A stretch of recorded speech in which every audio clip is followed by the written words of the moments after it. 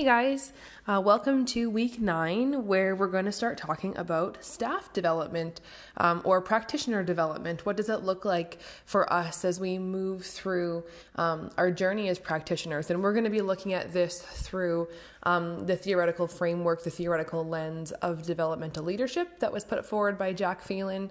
So we're going to talk a little bit about what each of his levels. So his theoretical framework is divvied up into 3 levels: level 1, level 2, level 3. I like to think of them as level 1 is knowing, level 2 is doing, and level 3 is being, but that's just me. So we're going to talk about what those levels kind of look like, what relationships often look like when we're kind of in that phase of our development, and then also what some examples are of what that development can present as in the field. So yeah, I'm excited. Let's go.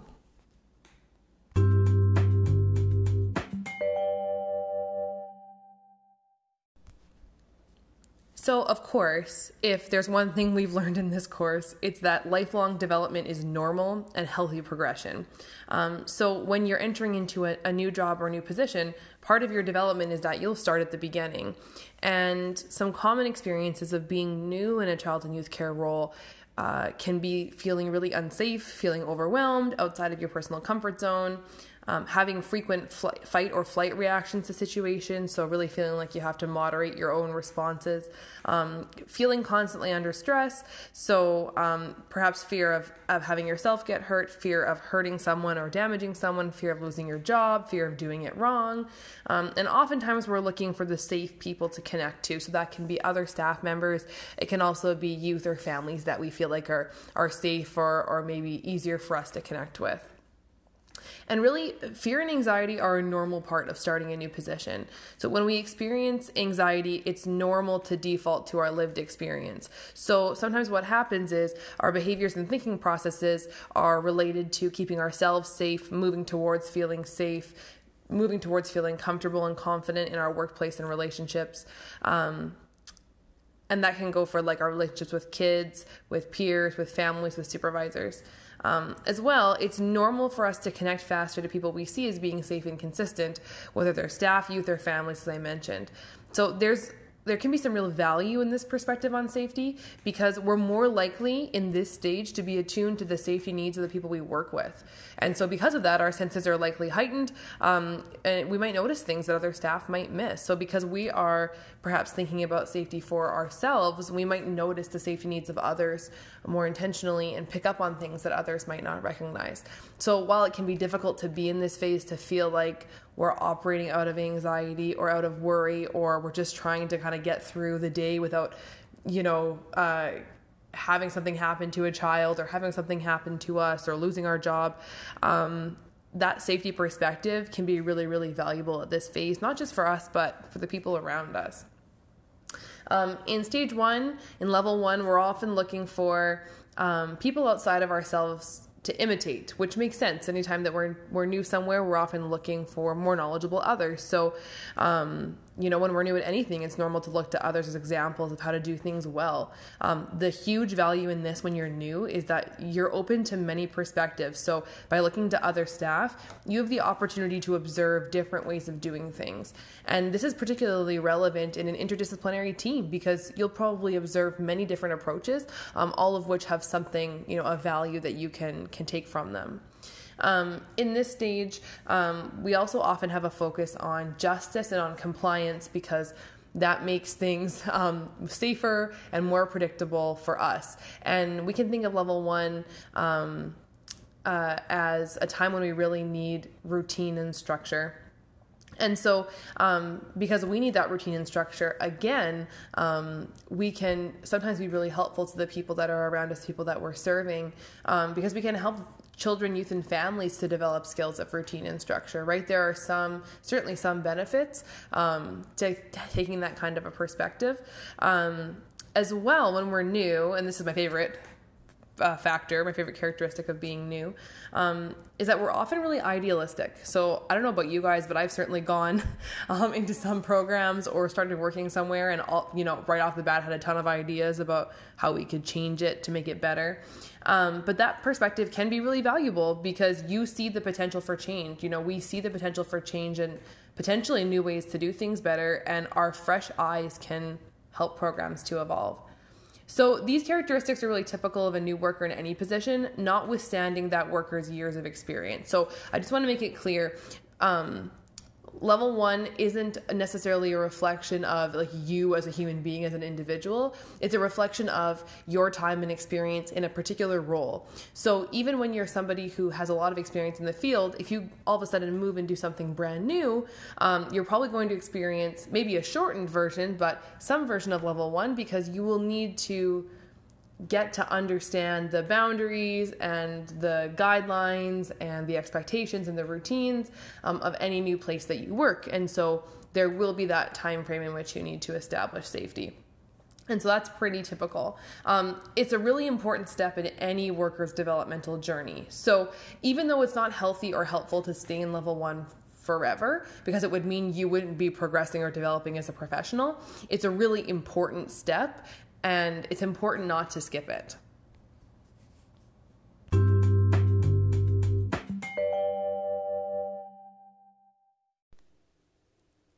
In level 1, relationships often look like modeling or imitation that occur by a youth or a family because the adult is an interesting person. Maybe it's safe interactions with a professional that, as a practitioner include caring beyond the usual job requirements. It might look like creating enjoyable activities that attract youth to be comfortable with us. We want to be recognizing each youth's special skills and abilities, but largely avoiding therapeutic topics or counseling interactions. So just really focusing on those comfortable, enjoyable activities and building foundational relationships through safe, caring interactions.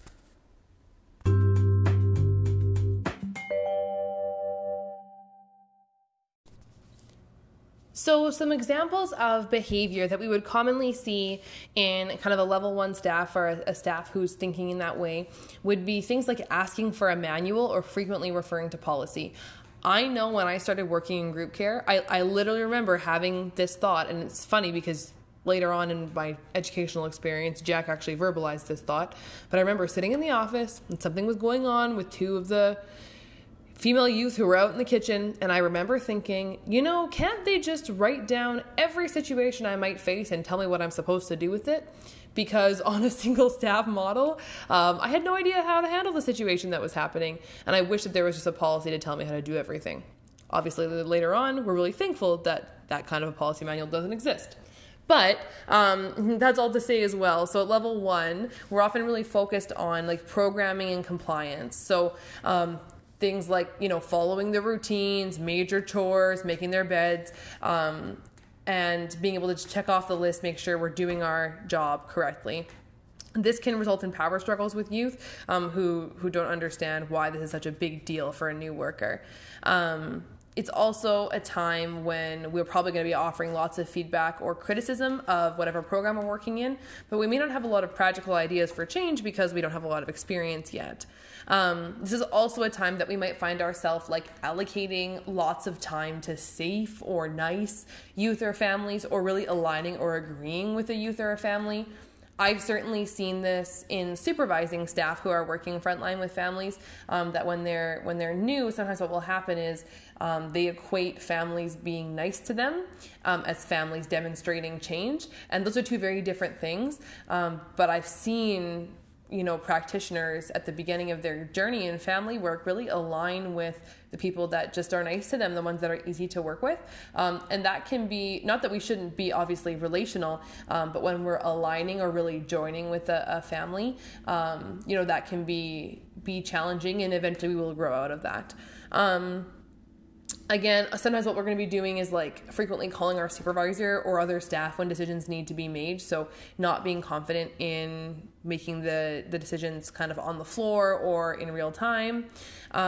Also, we'll often default to our own experience. So I hear this a lot from staff who are actually working with families or in group care, saying things like, well, when I was raising my kids, this is what I did, or when I was a teenager. And again, not recognizing that their worldview has shaped their logic. And that's true for all of us when we go somewhere new. We're defaulting to our lived experience. So we'll often say things or if we don't say it, think things like, well, in my family, that never would have been allowed, right? That's normal at a level 1. And And then also we're often going to look to our written rules to see how to proceed. So that's things like, consequences. What happens if a youth is absent from care? What's the house ground? What is there a rule about no Wi-Fi? This can also lead into power struggles because we might have insistence on, chores being done in a specific way or consequences being followed through in a very specific way. We want to check off that checklist. We want to ensure compliance and make sure that we're adhering to what we need to do. Again, there are benefits to taking this approach. It does help us to create reliability, predictability, and safety. But again, as we know from what we've discussed in this course, we just don't want to stay here forever. So it can be a really helpful stage. It's a necessary stage for us as we enter into a new role. But we do want to progress into level 2, and that's what we're going to talk about next.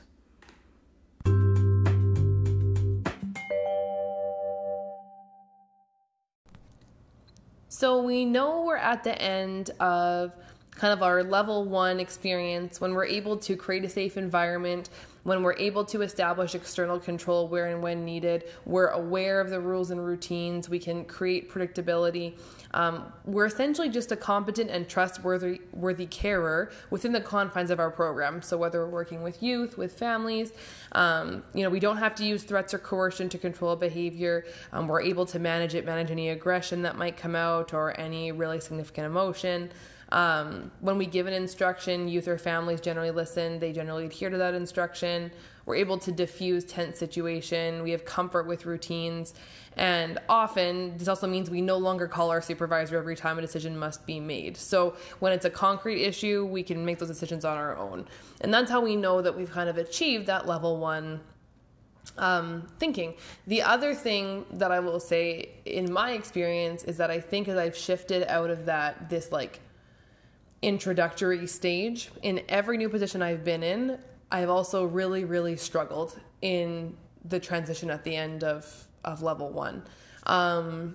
Because this is the time that you also often start rethinking the way that you're doing things and, reconsidering, is compliance what our end goal really is?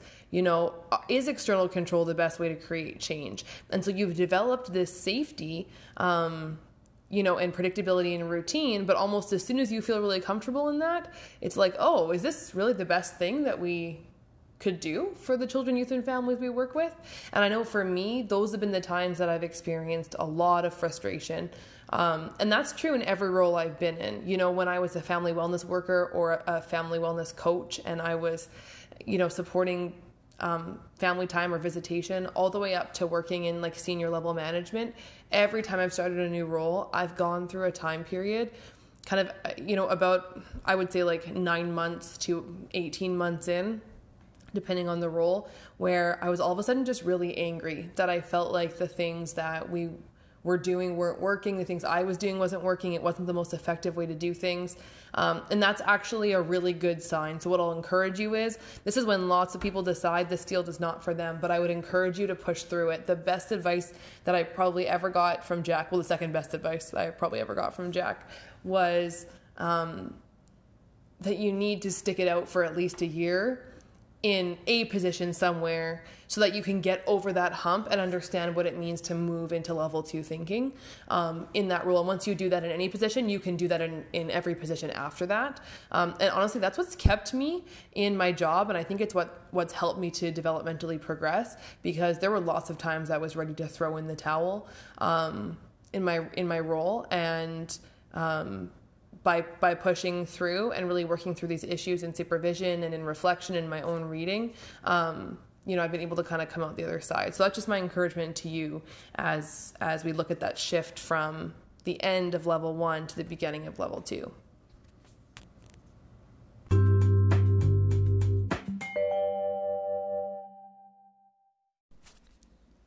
Okay, so as we enter into level 2, and I think I mentioned at the beginning, this for me in my mind is the doing stage. So if level 1 is the knowing stage, level 2 is the doing stage.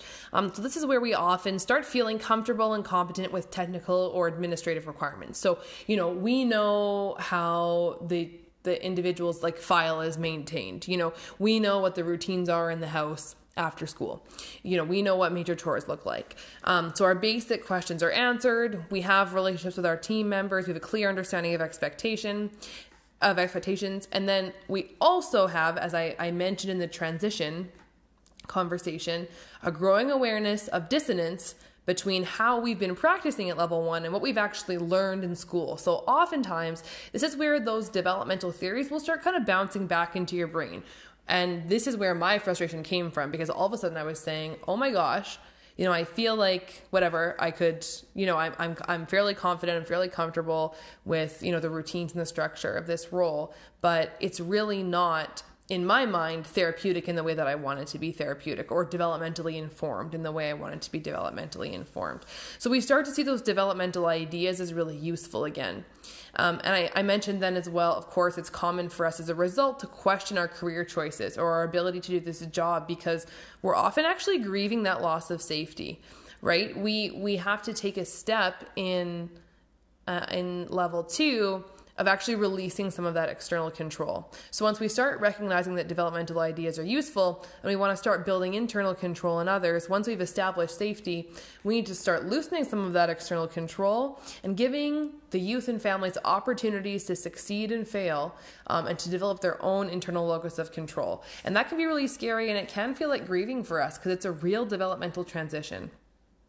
This is often also when we start focusing more on relationship, but we're seeing relationship and program objectives or case plans as separate buckets. So, relationship is certainly a focus of what we're doing, but we may not yet be able to integrate kind of program objectives and case plans with that relationship. But we are also going to be focusing more on our relational work in general. So we're starting to see relationship as the foundation for change. We're recognizing that, the behaviors of the people we're working with aren't about us. So we have a little bit less egocentric thinking. We're not taking things as personally, and that's just because we feel more safe. So we're not as worried about taking things personally. We've got an increased capacity for complexity. We have increased comfort in making intuitive decisions or collaborative decisions about treatment. And this is often when we want to be really creative. So we want to revamp things. We want to be on working groups. We want to ask for other projects. We want to spend energy on passion projects and really create change.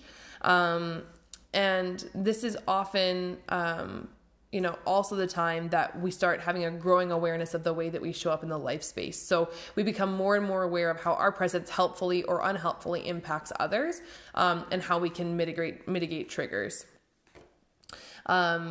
And then eventually, as we progress through stage 2, we start seeing that relationship and program objectives and case planning as, more copacetic, I'll say. They work together. So they're not separate buckets anymore. They're, kind of different colored water in the same bucket mixing. And so we see them as being kind of integral to one another. And then we just increase in our confidence. So, we're focused on kind of promoting and achieving that positive change, or supporting others to promote and achieve that positive change.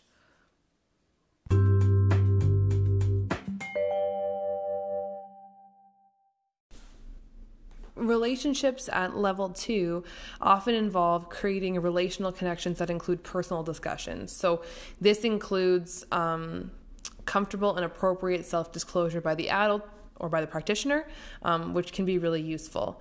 This is also where we're going to start acknowledging the developmental logic of the youth. So first of all, by our responses to behavioral issues, but also by verbal description. So we're going to be speaking in a way that makes sense to a youth or to a family. Our individual approaches are tailored to the needs of the youth or family. So we're starting to do that. We see the relational strength increase, and therefore external control can decrease, and developmental rather than behavioral issues are the focus.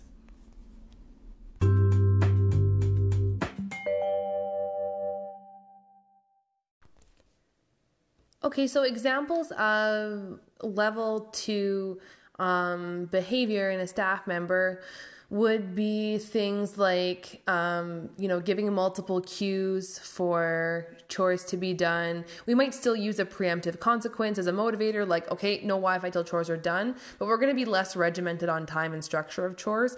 And we're also going to be using every life space activity as an opportunity to relationally connect. So that means we're pitching in, we're also doing those chores. There's likely to be fewer power struggles.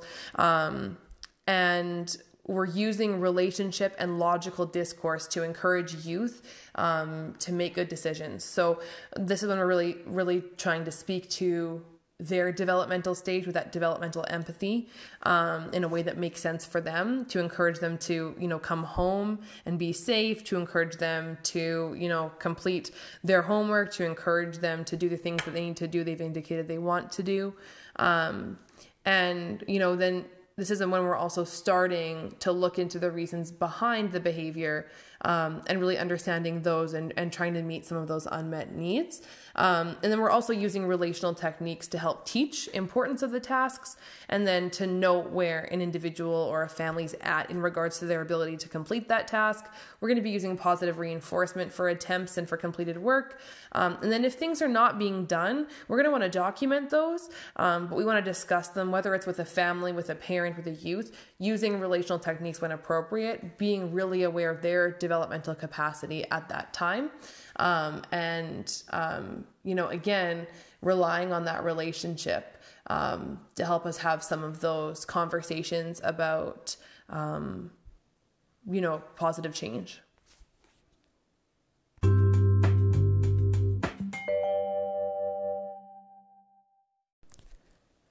Okay, so we know that we have, gotten to the point of, kind of end of our level 2 thinking when there's always more focus on the individual served than on the worker, when we've really reduced our use of external control, when we're noticing that we're really loving training again, we're readily absorbing new practices, new perspectives, new language, new ways of working. When we become capable of doing things differently, when strategies aren't working, because it certainly isn't one size fits all.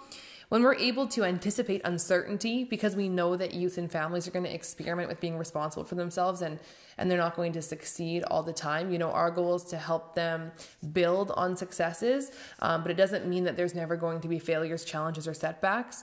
And in that, we really recognize that their progress is not reflective of the practitioner. So we can encourage experiments with choices and increase our empathy for developmental logic differences. We know the behavior is not about us. So again, we're taking responsibility for, supporting the child, youth, or family in terms of their case planning, in terms of progressing developmentally. But we're also ultimately recognizing that process isn't a reflection of us. We want to really be able to individualize our interactions. So for every youth and family, really individualizing the way that we're interacting, the way that we're entering the space between, and we're able to be creative in how we do that. And we often start to feel a really solid sense of our professional identity. So we're able to articulate, our therapeutic approach. We're able to articulate our, theoretical frameworks. And so we're feeling really strong in ourselves as professionals.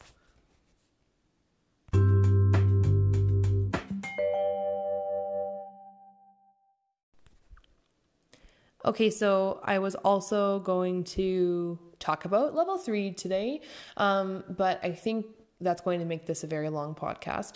So instead, what I'm going to do is I'm going to actually embed our conversation about the level 3 thinking experience in next week's conversation about socialized and self-authoring thinkers, because I actually think it's a better fit there anyways. We can talk about the significant transition that happens as we shift into level 3 thinking as a mature practitioner. That's it for this week. I would just really encourage you as you're listening to consider those areas of dynamic tension, and that tension that exists anytime that we're developing. Reflect on your own experience, whether, this theoretical framework fits your experience, whether it doesn't, what you might challenge in it, what you might agree with. And then we're going to discuss that in the discussion board and in our live session. So have a great week, and I'll see you next Thursday.